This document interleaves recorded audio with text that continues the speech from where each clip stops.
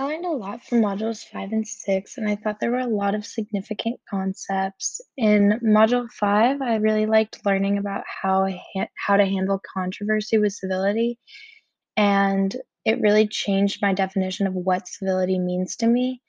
Rather than it meaning avoiding confrontations, I learned that civility means learning how to voice disagreements and respond to disagreements from others with respect for all points of view. And as a leader, we must be able to work through differences and take on others' perspectives and put ourselves out of our comfort zones. In Module 6, I really liked learning about how to discover your authentic leadership. The article opened with a quote that I really liked saying, "We all have the capacity to inspire and empower others, but we must first be willing to devote ourselves to our personal growth and development as leaders." No one can be authentic trying to imitate someone else, and I thought that was really significant. I thought it was really cool how it talked about how authentic leaders demonstrate a passion for their purpose and practice their values consistently, and they also lead with their hearts as well as their heads. I think it's important to note that it's a combination of the 2 and not just one or the other. There I aren't any universal characteristics, traits, or styles that lead to success of leaders, and it's important for all of us to take responsibility for developing ourselves. Leaders are individuals who can develop that self-awareness from their experiences and then use that understanding of self to lead in productive ways. And self-awareness is the most important capability for a leader to develop. I experienced a lot of emotions during these 2 modules. Module 5 made me feel slightly shameful for avoiding confrontation in the past, but it also empowered me to voice my opinions and challenge those I'm working with to think differently. I felt a lot of encouragement in my ability to think differently from those around me, where I had felt insecurity in this in the past, and I would shy away from confrontation and fall into that group default of groupthink. And then module 6 also made me feel a lot of encouragement from the article on finding your authentic self, and it helped me understand that a leader is not some cookie cutter image and that each leader is unique and leads in their own way. It encouraged me to work on discovering my most authentic self and have pride in the recognition that relationships and trust are built when I can be my most genuine, authentic self.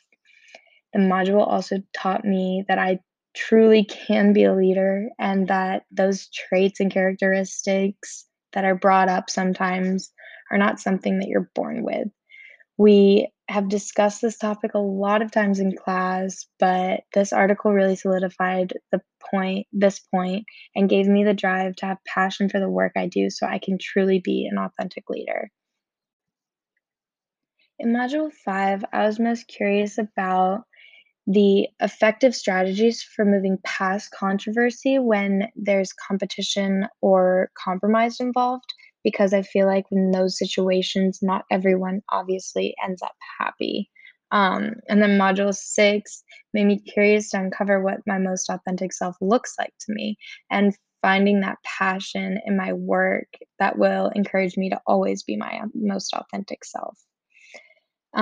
I discovered a lot about myself in module 5. I discovered what civility really meant to me. I'd never really questioned this before, and in the past, I had thought of civility as avoiding confrontation. I didn't want to cause disagreements or tensions with those I was working with, but this module really made me realize that what I had thought of as controversial thoughts could have been diverse questions that others in my group might not have thought of in the past.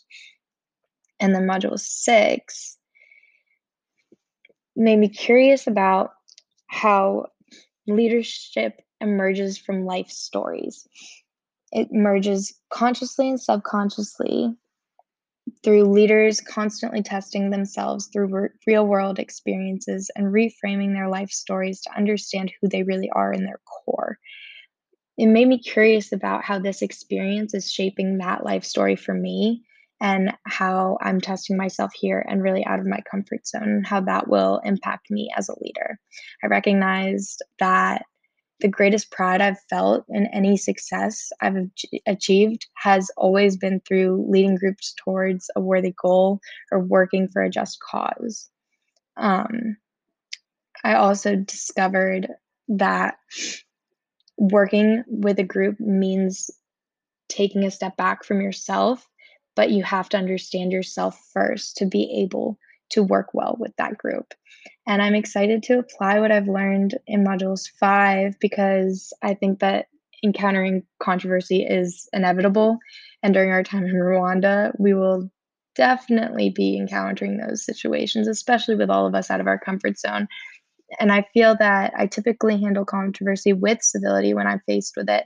But in the past, as I've said, I've tended to shy away from it and fall victim to groupthink. And Module 5 helped me to recognize the importance of voicing my opinions and challenging the people I work with to achieve a greater success in reaching our common goal. Module 6 really helped me. And I think it would be good for everyone to read that article on being an authentic leader because I think that authenticity is it establishes long-term meaningful relationships, and being able to find your most authentic self takes a lot of self-discipline to understand who you truly are, and I think that is something that each of us should work to discover before our time in Rwanda. I also think that it's important to recognize that authentic leaders keep a strong support system around them to ensure that they live integrated and grounded lives. Rwanda will be outside of many of our comfort zones, and it will be crucial for each of us to feel supported during our time there, to be present and present our best and most authentic selves. Thank you.